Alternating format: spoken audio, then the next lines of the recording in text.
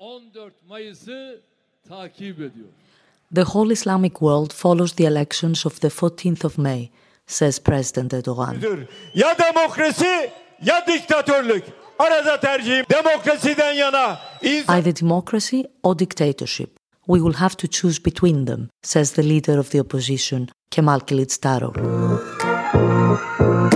The world is watching.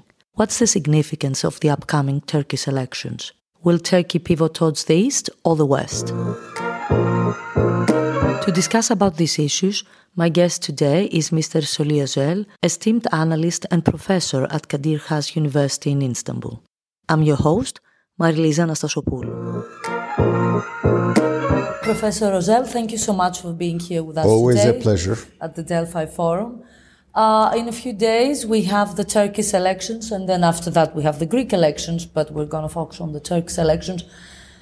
How important are these elections? What's the significance? Well, we'll have our elections on the 14th of May, symbolically an important date in Turkish political history because that's when the single-party rule effectively ended, and Turkey had a free and fair election in 1950 on the 14th of May, and the power changed hands. So from the opposition's perspective, it is auspicious that it is on the 14th of May because power may change hands. From Mr. Erdogan's perspective, since he does see himself as the inheritor of DP's, Democrat Party's legacy, he thinks there will be a repeat performance. Okay. Now, and given the fact that today's Mr. Erdogan, unlike the AKP of 2002, represents a trajectory for Turkey's politics that goes way away from the original project with all its problems. And the opposition, although it does include 3 Islamist parties backing a minority sects, or a person from the minority sects, the Alevis, suggests to us that the Republic can move along its initial trajectory, but having disposed of its more exclusionary or authoritarian tendencies. So there are 2 very different opposite or alternative trajectories in this election. And if Mr. Erdogan loses the election and power is transferred, it will also be an occasion when however Islamist it is, but a government with an Islamist leaning will have been deposed of through the ballot box, and an increasingly authoritarian regime will also have been terminated through the ballot box. I think this is as important an election, therefore, for the rest of the world where democracies and authoritarians or electoral authoritarian systems are at odds with one another, as it is for Turkey in terms of determining what the beginning of the next centennial for the Turkish Republic will be, because this is the centennial of the Turkish Republic, 29th of October, when it was founded in 1923.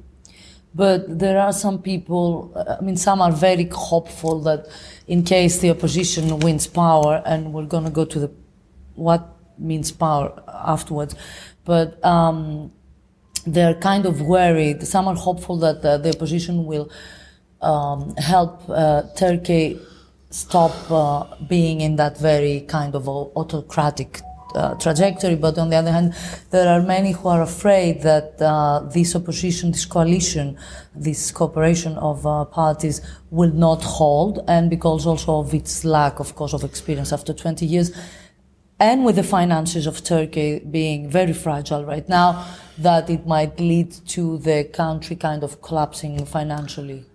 You see, a Greek colleague of mine, Dimitri Karides, once when we were on the same panel in Istanbul at my school, and I gave a rather gloomy picture of the world's prospects, he said, pessimism is always more sexy. So I really think we should, yes, one can legitimately worry about what may happen next. But first things first, and copying from the Brazilians, remember Lula's slogan was, we want to close the gates of hell and open the gates of heaven. Let's say this election is an election to close the gates of hell. Whether or not we will be able to open immediately the gates of heaven can be put aside. Of course, this coalition may not hold. Of course, the hardships of an economic adjustment program may alienate the population. By the way, we will have about 10 months after these elections, we will have 10 and a half months after these elections, we will have municipal elections, which are obviously very important. Those are all possibilities, but maybe they are not that probable. Maybe the opposition will be able to manage the economy in a way where the adjustment is not going to be as painful as everybody expects today. Those are the unknowns. I don't really see why we should be overly pessimistic beforehand, number one. And number two, given what the alternative is, even the pessimistic scenario may not actually be that pessimistic. So I'd say let's hold on to our guns and then wait to see what the opposition in power is capable of actually implementing. What will happen in the case, I mean, the polls are very close right now. We have Erdogan appearing to be not in very good shape when it comes to his health. The polls might bring a different president, like Erdogan keeping the presidency and then the parliament going to the opposition.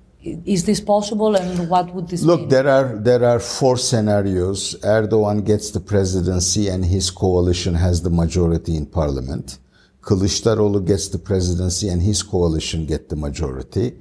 Or we may have a forced situation of cohabitation between a president from either Erdogan or Kılıçdaroğlu and the parliament not really being on their side. Those are all possibilities. We'll see which one actually holds. But given the fact that the system is a very sui generis presidential system, and that the president holds enormous powers, the tension with the parliament will count for something, but it's not going to be all that consequential in my judgment. Therefore, it's the presidency that will be much more important. Now, the opposition has also run on a campaign of retransforming the system back to a parliamentary one. My hunch is it cannot be achieved in the first 2 years. It should not be. The cleanup process is going to be hard and arduous, and therefore some of the powers of the presidency will be needed, particularly given the fact that it is unexpected for the opposition to get enough of a majority to change the constitution. For that, you need 360 seats. That doesn't seem to be possible. So the transition will be slower, and it is not unlikely at all. And in fact, it is expected that within 2 to 3 years, maybe we will have to go back to the polls and to readjust our system. We'll see how things come. As you said, the polls are very close. The opposition candidate has a fair chance of winning, but no guarantee that he will win. And Mr. Erdogan, at his worst, is a formidable presence, political presence. He may not be able to campaign as actively because there has been a health problem which his associates belittled, but he has canceled 3 successive days of activities in person, and he has addressed the crowds he has addressed the crowds online, but we'll see what will happen in the next few weeks. It took a couple of weeks.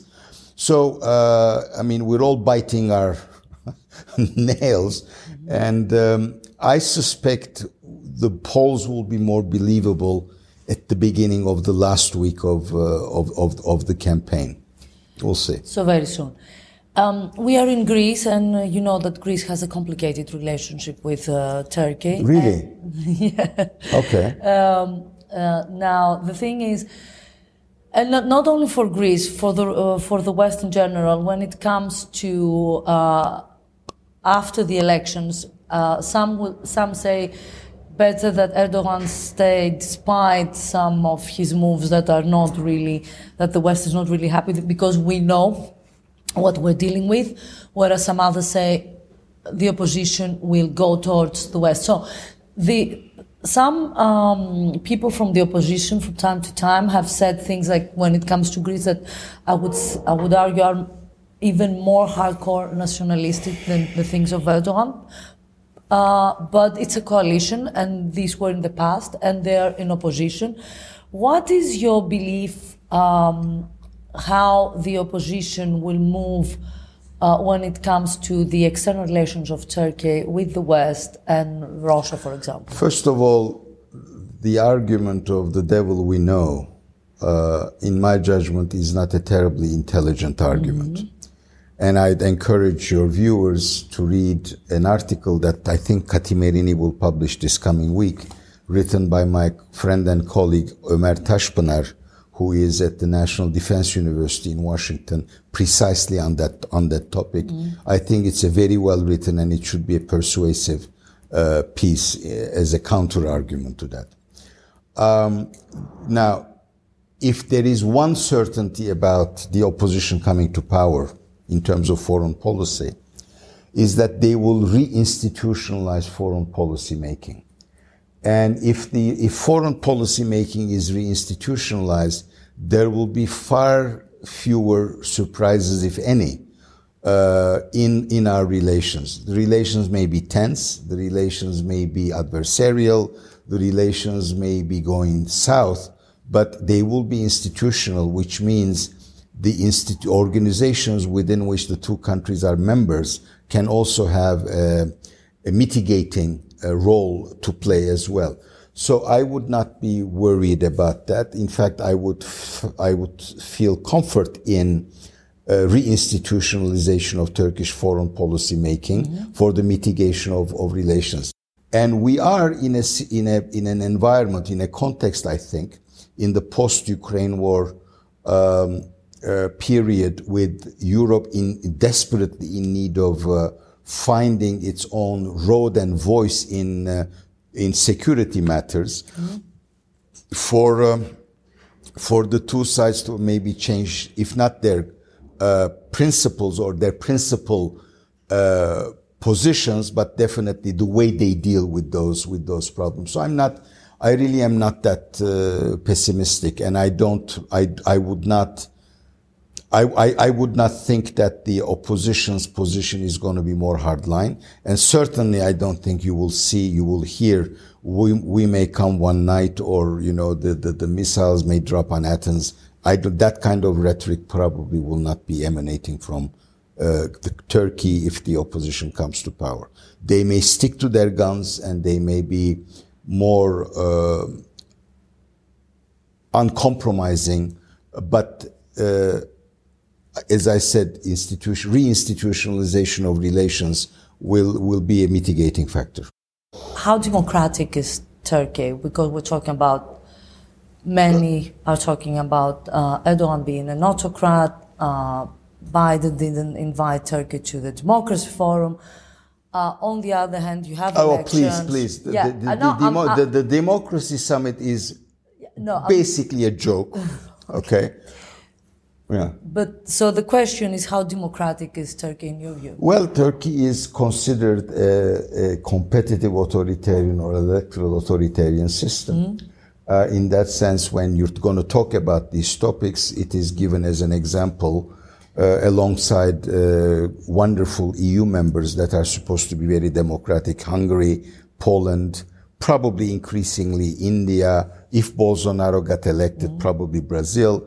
So it's a trend in the rest of the world as well. And that's, again, what I said to you earlier. There will be, if at the ballot box we manage to change our government, we will have done against a government that stems from Turkey's Islamist movement, number one, and it will also be against a government that is increasingly authoritarian and recognized as such in the rest of the world as well, and by many in Turkey proper.